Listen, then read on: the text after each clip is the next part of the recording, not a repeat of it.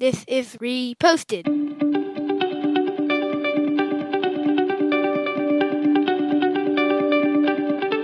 Every morning, Larry and I dig into a quote or idea that has caught our eye. Our hope is that our chat inspires you to never stop thinking and possibly challenges you in a new way. If you'd like to help support the show, please visit patreon.com/reposted. Thank you for stopping by. All right, we're going to go to the Dalai Lama for today's quote. He said once, thank you, that's nice. Remember that not getting what you want is sometimes a wonderful stroke of luck. I would quickly like to push back on the Dalai Lama because every time I'm playing craps, I always want the number to hit. So that's the one time where I want it to happen the way I want it to be. I was thinking of this quote, though. I was in my friend's backyard, Shotzi, you might have known him, and it was going through the house buying process. And he was saying it took 8 gut-wrenching offers and getting rejected to get to the house that they currently had. This house was so cool. It had a pergola in the backyard, some really cool rock structures. We're sitting in his backyard, having a cocktail or two, and I was like, this house is perfect. But it took him 8 gut-wrenching times of not perfect to get this house. So it's funny this quote came up. Sometimes not getting what you want is the right path. Well, yeah, I think a lot of it's the perspective on how you respond to it, because sometimes getting the thing you want the first time is the right way. And I think it's just how you respond to adversity. And I think it's your hindsight is 2020 approach. It's funny. I had every intention of agreeing with you, but as I'm talking about it, like it can go both ways. Like there's nothing wrong with being successful on the first try, but you can get better as things go along. This made me initially think of, I've played the lottery twice in my life. I've bought 2 lottery tickets. And both times I was completely convinced I was going to win. I was unproductive at work. I mailed it in because I was like, I'm going to be a millionaire in 2 days. And both times I didn't. And it took me about a day to recover from that. And I was like, I can't do this anymore. So I don't know if that's really the nature of this quote, but I didn't get what I wanted and I'm still okay. I feel like the Dalai Lama might not have been talking about playing the lottery, but maybe, I think that the case is that when you don't get what you want, it's pride. Like America, we have this idea of you work, and then that's how you get what you want. And that's why we say like, oh, well, I was unlucky. And then when you get what the right path sort of kind of thing, it's pride that's saying like, well, I didn't really earn it. It didn't go the way I wanted it to go. So that's why it's not the right way. I think that was the American way, maybe in the 90s and before, but I think recently it's more like you catch lightning. You try to catch lightning in a bottle and have your company go public, or you try to make a lot of money when you're 25 so you can retire when you're 28. I think there's a little bit of a different perspective, I think, with people that are graduating high school and college now.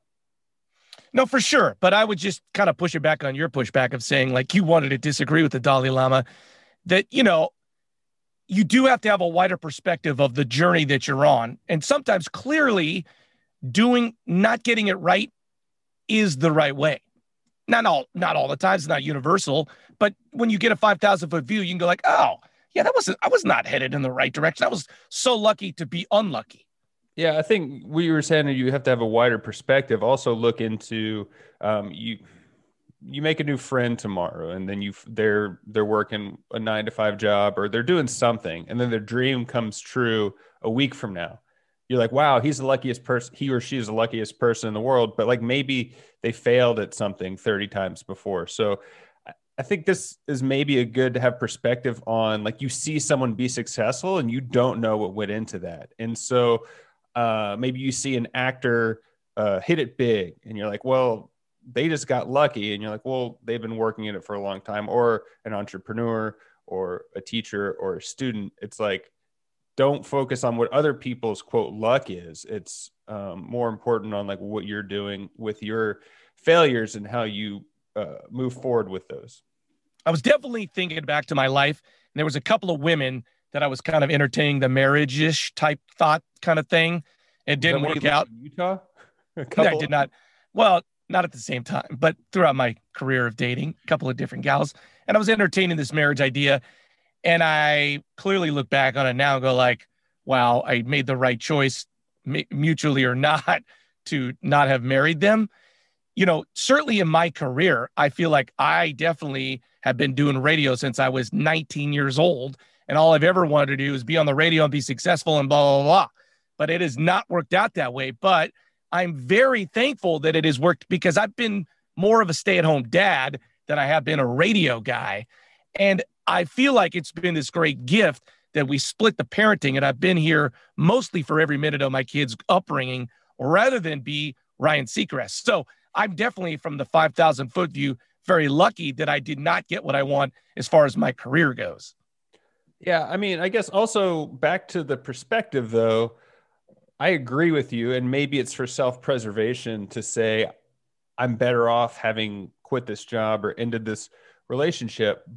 But like, maybe if I would have stayed with a girlfriend I was with in the past and gotten married, I would have found a way to work it out. Like, it's easier for me to look back and say, well, obviously this wouldn't have worked out. And I don't know if that might be a self-preservation thing, because people are adaptable. I'd be a different person. I'd probably live somewhere different. I would be doing something different, but I don't know.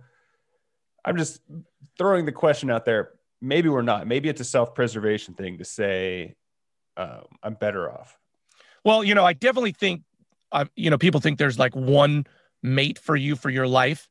And I don't necessarily subscribe to that theory, but of the idea though, I probably could have married one of those women and been okay. But the whole point of dating is to find out the person you're most compatible with and have it be easier, better, whatever. And so I think that's the idea. Like, is it a better fit in life to have taken a different path than the other path? There's no right or wrong answer to anything, but maybe it's a better fit-ish.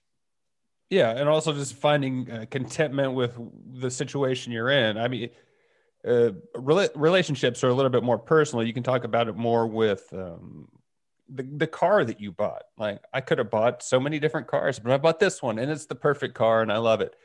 I agree with this in general. I'm just posing the question, is it self-preservation to say the things I have right now is where I should be, because I could be somewhere else and there's no real benefit from saying what could have been. But that's the earlier point I made. I think it's pride. Like, I just think Americans probably say, like, they don't want to say that because, like, we want to determine our outcome, not like, oh, well, the universe made the path for me. That's just, my whole thing has always been, I'd rather be lucky than good, and I'm not very lucky. But is it supposed to be like, I'd rather be unlucky than good? Is that what I need to be saying? Rather be unlucky than good? Well, maybe. I mean, luck is when preparation meets opportunity. So it's kind of, we could do a whole nother show on luck, but pride. I agree with the pride. Well, if you want to meet us at Pride Rock, please reach out. You can find us at Reposted Podcast on Twitter or Instagram. I'm Andrew Keller for Mufasa.